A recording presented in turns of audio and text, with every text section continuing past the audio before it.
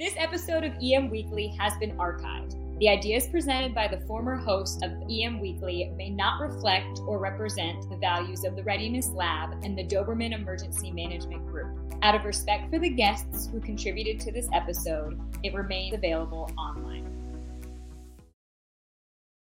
EM Weekly starting right now, bringing emergency managers from around the world together to learn, share and collaborate. Young people are so capable, and you and I could have another show right now about helicopter parents and how we're disabling our kids from being independent or critical thinkers because we're not letting them be empowered during these times. Hi, and welcome to EM Weekly. This is your host, Todd DeVoe speaking. And today we are going to talk about how we can stop or prevent school violence. This is one of those things that's been debated for a while here regarding the active shooter at school. Is this something that's preventable or not? And I think that if you take a look at some of the studies that are being done here, the CDC even states the first step in preventing school violence is to understand the extent and nature of the problem. So CDC, the U.S. Department of Education, and the U.S. Department of Justice have gathered to analyze data from a variety of sources to gain a more complete understanding of school violence. According to the CDC's Youth Risk Behavior Survey, nearly 8% of students have been in physical fight on school property one or more times in the 12 months before the survey was taken. Nationwide, 6% of students have not gone to school at least one day in the 30 days before the survey because they felt it would be unsafe for school on their way to or from school. So looking back at this, as a kid growing up, we had fights in school. We had our differences out there. I'm sure that there were kids being bullied. I know for a fact that I helped stop a couple of bullying that was going on to some of the younger kids when I was a senior. But it was different. I think it was different. I don't know. We didn't have access to the internet to continue bullying. It only happened when at school. Pretty much when the kids went home, it was over. But it continues now, day in, day out. And how do we stop this stuff from happening? And so one of the solutions that have come up is the idea of having the student leaders come up and do anti-bullying stuff themselves and really look at the kids that are marginalized and bring them back into the fold so they're not alone. They don't feel bullied. They don't feel that they need to act out in hostile ways towards the students, the perceived and sometimes actual perpetrators of the bullying towards them. So I think this is kind of going forward. So I'm pretty stoked to be able to bring somebody who started the program. Julia Gabor started a program here where she is going to schools and teaching children how to, one, adjust to some of the emotional issues that are going on out there, and two, how to be a leader themselves in anti-bullying, anti-school violence space. So I'm pretty excited about this. Before we start the interview, I just want to remind you that you can go to emweekly.com to look at past episodes, do the Ask Todd button through there as well, and to see some of the blog articles that are up there on different topics that we've been discussing over the last 77 weeks. Anyway, thank you so much for listening, and let's get into the interview. Hey guys, I'm excited to have Julia Gabor with me today, and I got to meet her at the Safe Schools Conference in Orange County, California. And today, we're just going to talk about her program where she is using the principles of leadership to make schools safe by just really empowering the students. So Julia, welcome to EM Weekly. Thank you so much, Todd. I'm really excited, flattered, humbled to be on the show. So, Julia, tell me a little bit about yourself and then how you got involved with really teaching teens to, and I guess less than teens too, like children in general, to really learn how to be leaders and to lead themselves out of being at risk.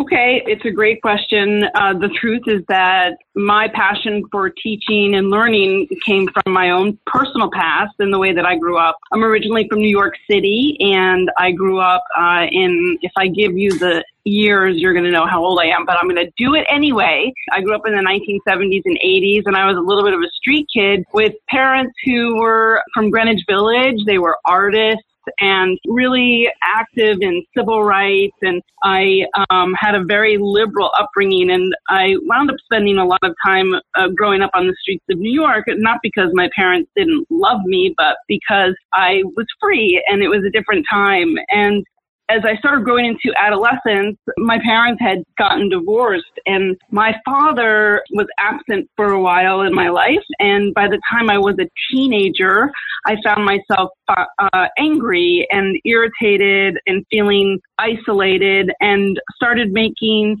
poor decisions, right? I think we're familiar with that with our youth now when they feel like they're slighted somehow in adolescence. The basic reaction is to not make the smartest decisions. And through my childhood, I wound up, in retrospect, learning a lot of lessons. And I think, to be honest, if I had not left New York City to go to college, I was lucky enough to have a kind of medium average, and I got into a state school. And on financial aid, I left New York, and that changed the trajectory for me in terms of the path that I was going on, because I grew up really fast. By the time I was 17, I had done a lot of things that many young people hadn't done, living in a fast city life. So I wound up working in my 20s in New York City, also as an artist. I was a theater person, and I produced shows, and always volunteering with inner city kind of urban youth in New York. And when I was 30, I thought, I should go to California, and I should be a famous movie star, and I should make millions of dollars in the movies. And then I can come back to New York when I'm 40,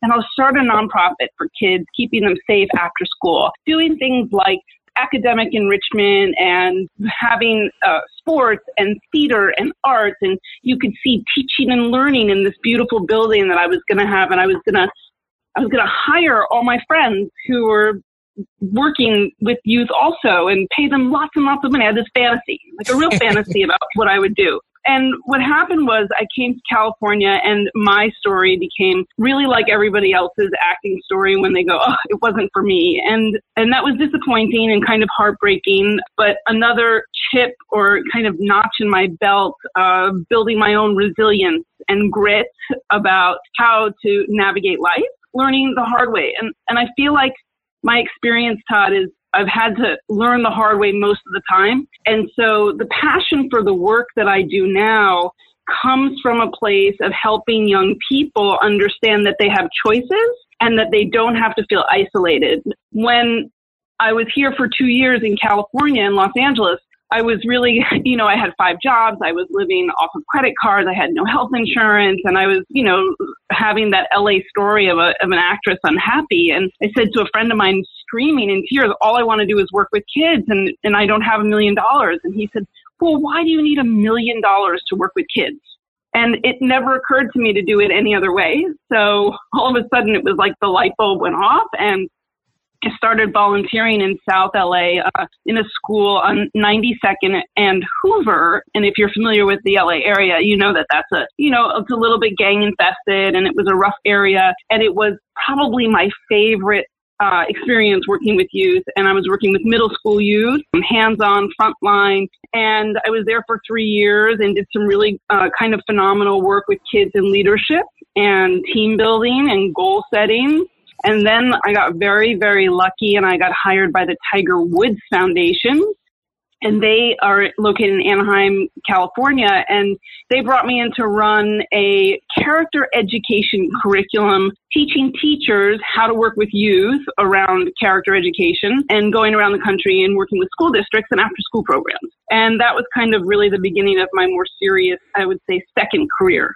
And then I got my master's in educational leadership, and I've worked at a couple other companies since. And then most recently, starting this year, I've launched my own education company, working with kids in a holistic approach to creating the next generation of mindful leaders, right? So we're taking concepts like mind for mindfulness and body, which is the exploration of healthy behaviors, food, nutrition, and even food inequity. Another topic we focus on is community, which is cultural diversity and empathy and tolerance. And then the fourth concept that we work with is digital and social media awareness, helping kids really balance and understand how much time they should be spending on devices. And lastly, we ask them to put them into these kind of concepts into a real life application scenario where they take the content that they learned and they have to apply it into another environment, an external environment,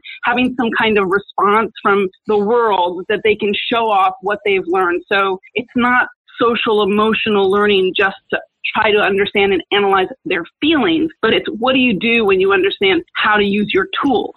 So I know that's a little long-winded, but I think it's important to kind of hit on all the trajectory of how I got to where I am.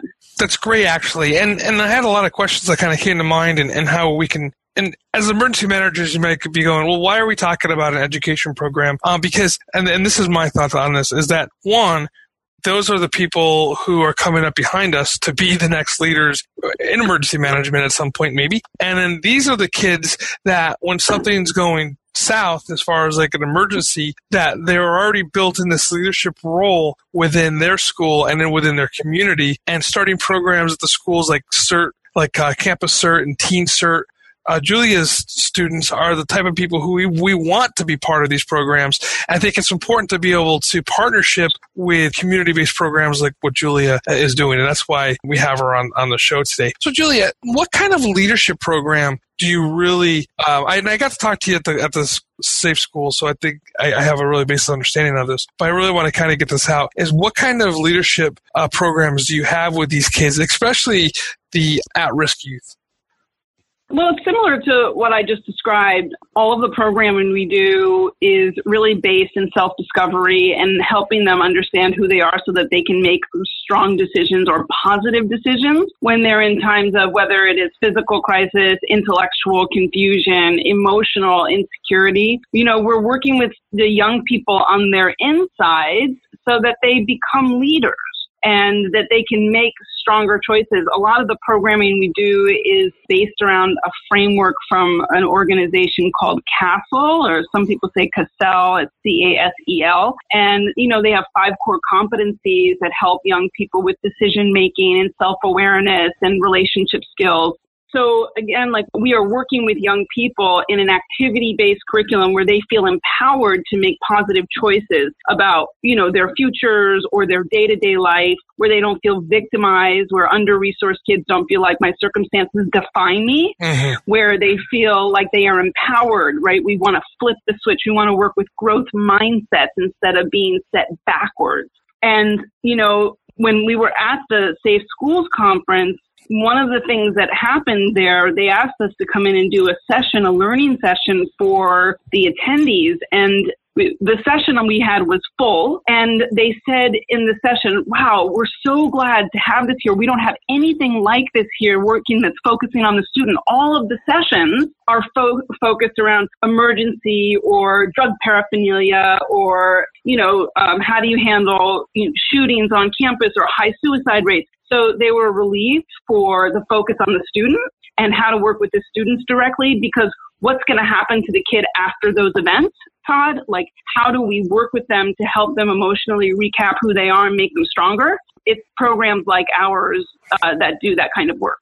I think your program could even be more on the prevention side, because a lot of the school shootings that have gone on have been really the student reacting to their perceived wrongs and a situation to where they just don't have a way to get a clear, defined closure on some issues that are happening at school. And I think that with the peer-to-peer leadership program like what you have, where the students can say, hey, you know, Jimmy over there is having some serious issues, we can talk to him and get him help at a peer-to-peer without being top-down, him getting in trouble. And I kind of love that idea of really preventing. And you don't know if he did or not. With something like this, you don't know if you're preventing it. And it's like one of those things, like, if it doesn't happen, did you prevent it? And I think we could. I think that reaching out really has that preventive streak to it. Oh, I couldn't agree with you more. And there are organizations out there that do, right, you've probably heard this acronym PBIS, which is Preventative Behavior Intervention Strategies. And they work, and we have some of the qualities in our actual curriculum that are like these, but these are intervention, strategies for young people to know and learn behaviors before they encounter something that's high risk. So, sometimes people think it's too progressive to be, really transparent or honest, where instead of putting a kid into detention and having them sit there in a quiet room or having them just do homework, that you're using the kinds of programs that we've created in a positive way while they're in detention so they can learn how to behave differently instead of being punished and feeling worse about themselves. Right, and sometimes that makes the problem even worse when it comes to student behavior. I worked in a bit with at-risk youth at a high school in San Gabriel Valley, and I know that giving those kids the trust and the attention really brings them to the fact of where they go, oh, I want to work hard. And these kids aren't lost by any means. They need guidance, and sometimes they lack that guidance. And I think you told a story of a kid that came over to you and wanted to get this training. Can you tell that story again for us? Oh, yeah. Thanks for remembering. I'm smiling if you can't hear it. So there was a young gentleman who is a rising senior. I was at a social emotional learning conference for LAUSD in the spring. And this young guy, he came charging over to my vendor booth and he said, listen, my name is blank and I read about your program and I'm really interested. Can you tell me about it? So I gave him the spiel and he said, oh, it sounds so exciting. It's perfect for my school. I'm charged with a leadership group, and me and my cohort, we're going to be rising seniors. We have to find an initiative to work with our underclassmen. Is this something, Julia? He said, is this something, Julia, that you could train me and my cohort and that we could be peer mentors to upcoming freshmen or sophomores? And, this is the kind of work as a youth development specialist that makes you just elated and your eyes pop out of your head and the hair comes off your, like your scalp. And I said, of course. I said, this is exactly what we want to happen. We want young people like you to have vision and want to be involved in your community and help your school and become peer mentors. Where do we start? How do we begin?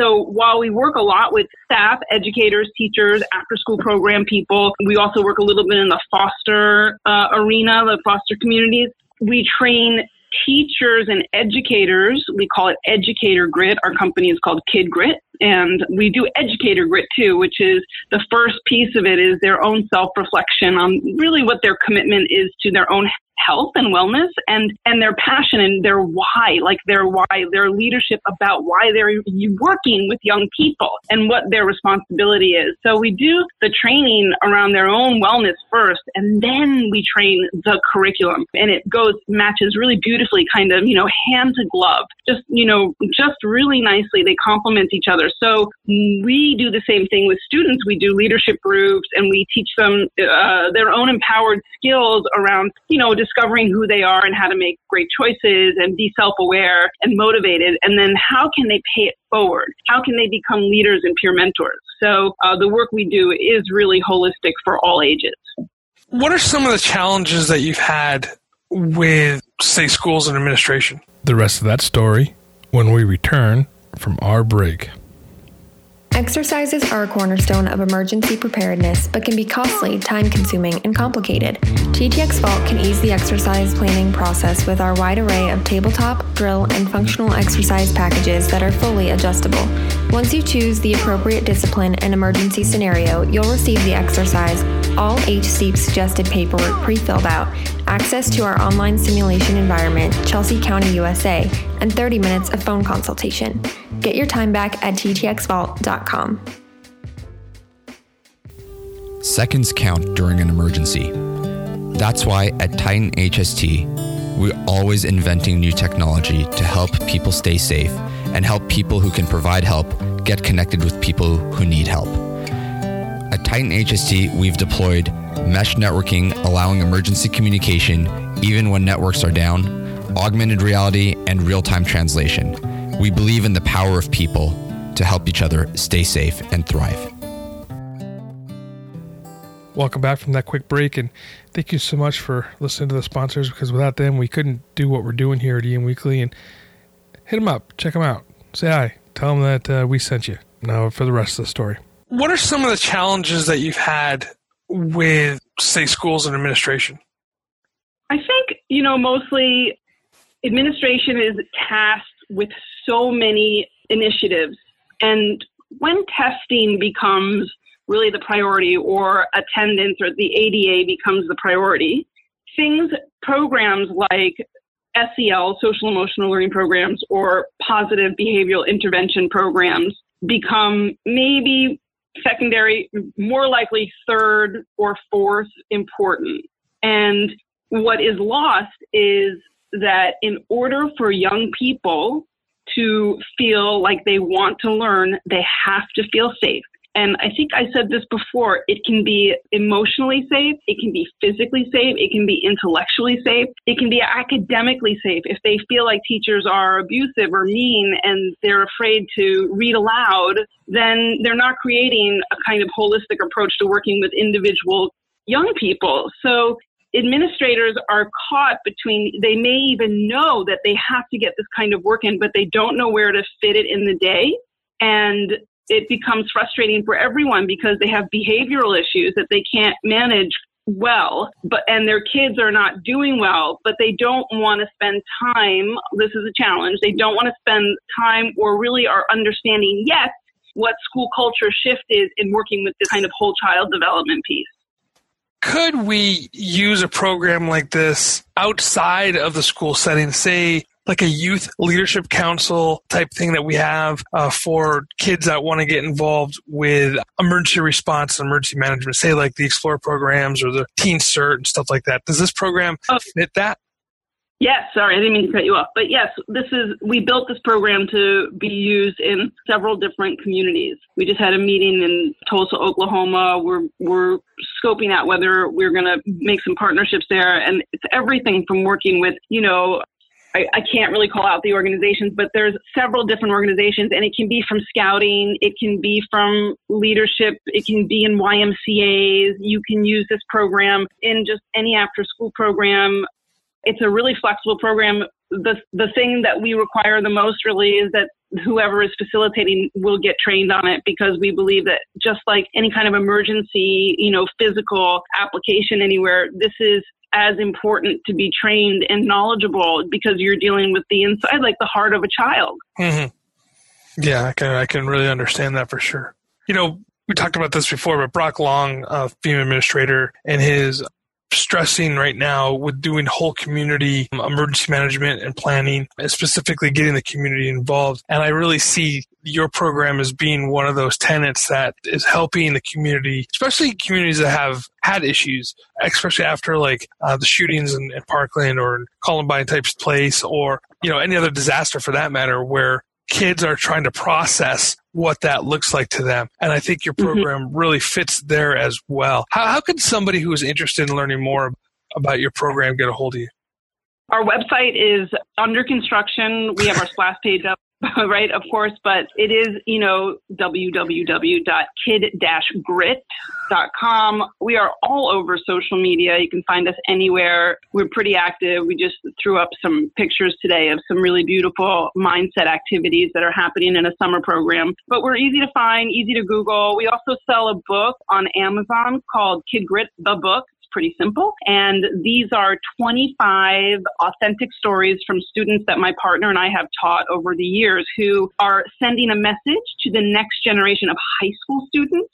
So our students are 17 to 27 years old. These are the authors of the book. And they're these little vignettes about how they overcame challenges when they were in high school. And we couldn't have asked for better, more prolific topics to come up that really deal with almost everything that young people deal with. Things like poverty, racism, diversity, coming out of the closet, being transgender, 2 different stories, alcoholism, facing incest. So it's a high school level reading book. They're short, like essay style almost. They're almost like college application statements, like they're personal statements. They're so beautifully written. And so we sell that on Amazon. Also, it sells for educators. If people want it in bulk, we sell it for less money than on Amazon, of course. But that's another tool that we use for discussion groups with young people who are really suffering.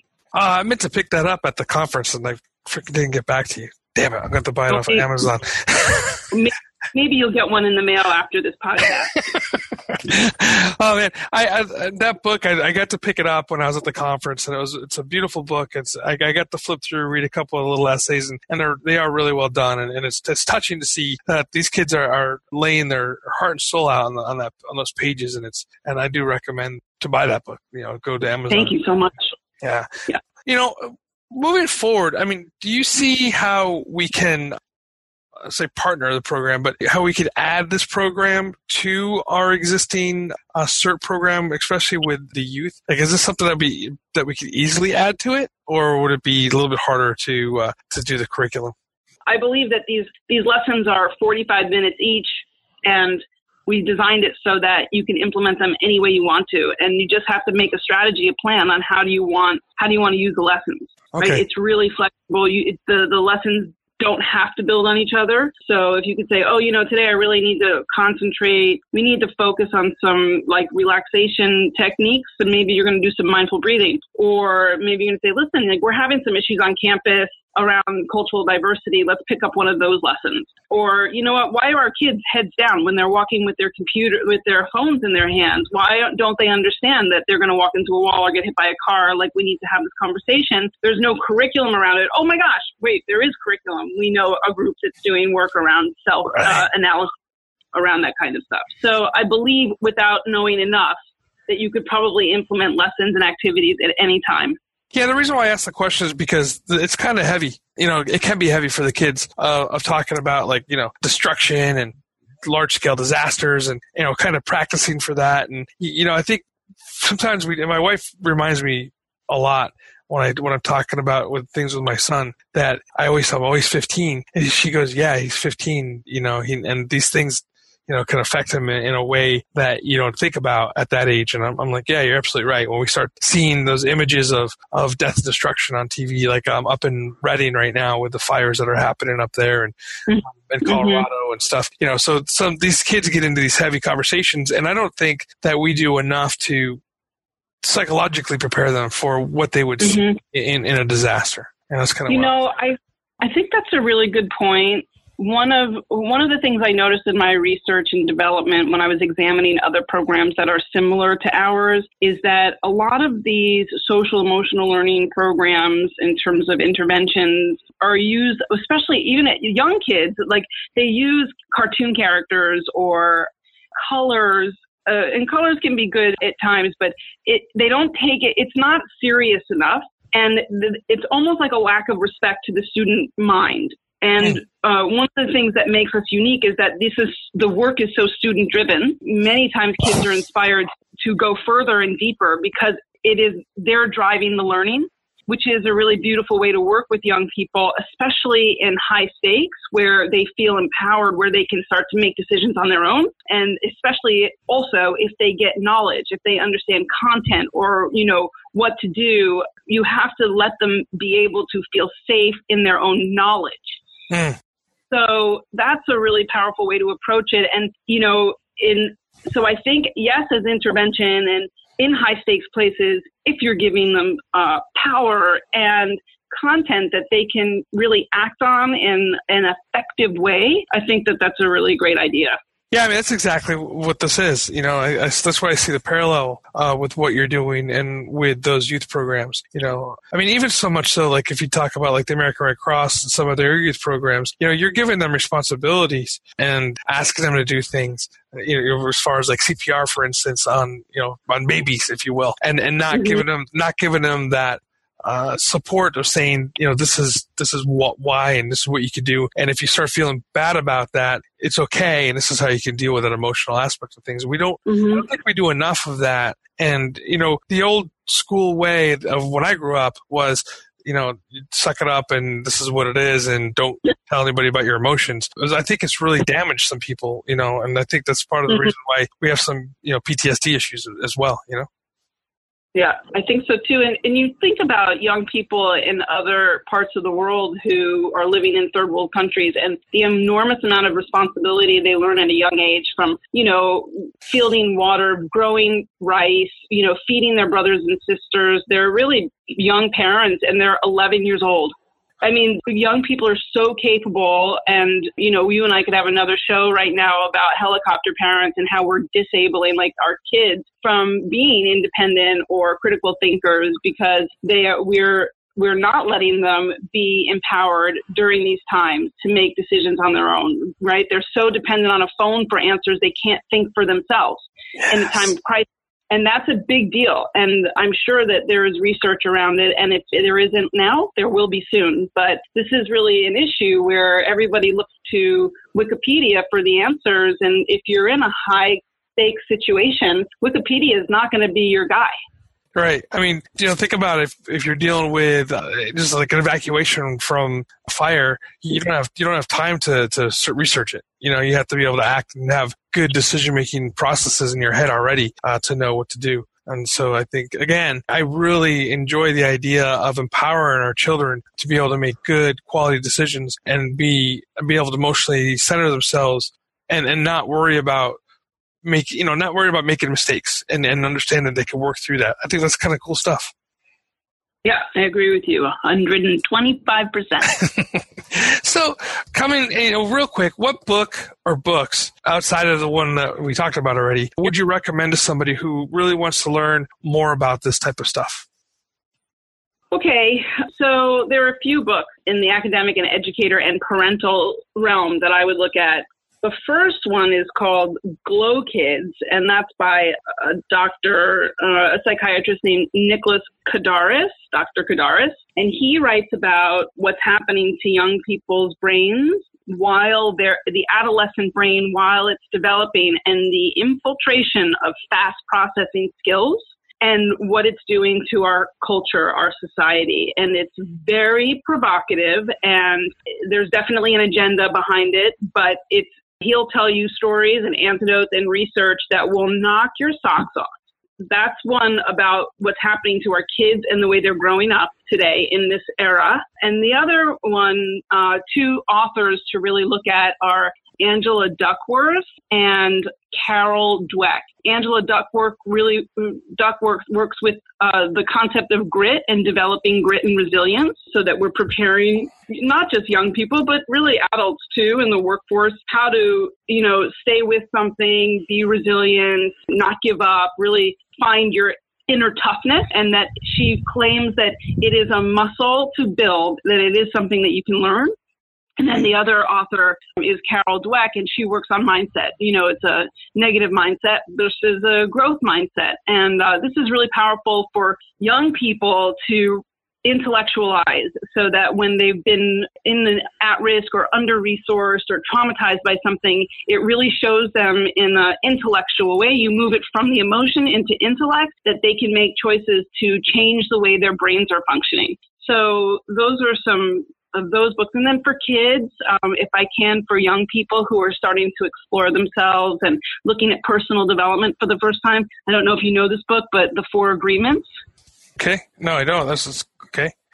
Yeah, The 4 Agreements, really just 4 principles on personal development. It's a small pocket book, and it will change your life. Super easy to follow. But for young people who are like 17 to 25, or for someone who's starting to explore really kind of their own self-awareness, it's one of the best first books that you can read, The 4 Agreements.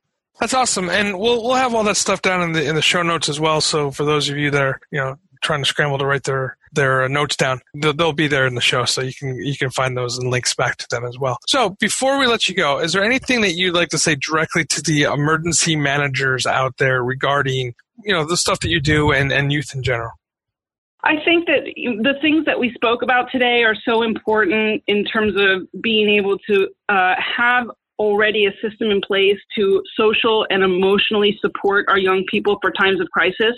And then also in recovery, it's not just about the structure of a building or, of course you know that, but that we really want to develop young people with resilience and grit so that they can manage crisis, because we are living in a crazy, weird time where kids' suicides are going up and they're shooting each other, and it's a problem. So we have to work on this when we say the whole child approach, that when you're working with emergency crisis and high stakes, that this is really something to focus on as an addition. It should be an equal part, not just an afterthought.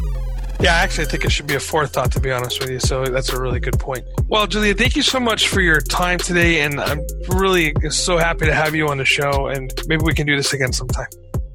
Okay. Thank you so much. This was really exciting. I appreciate it. Bye.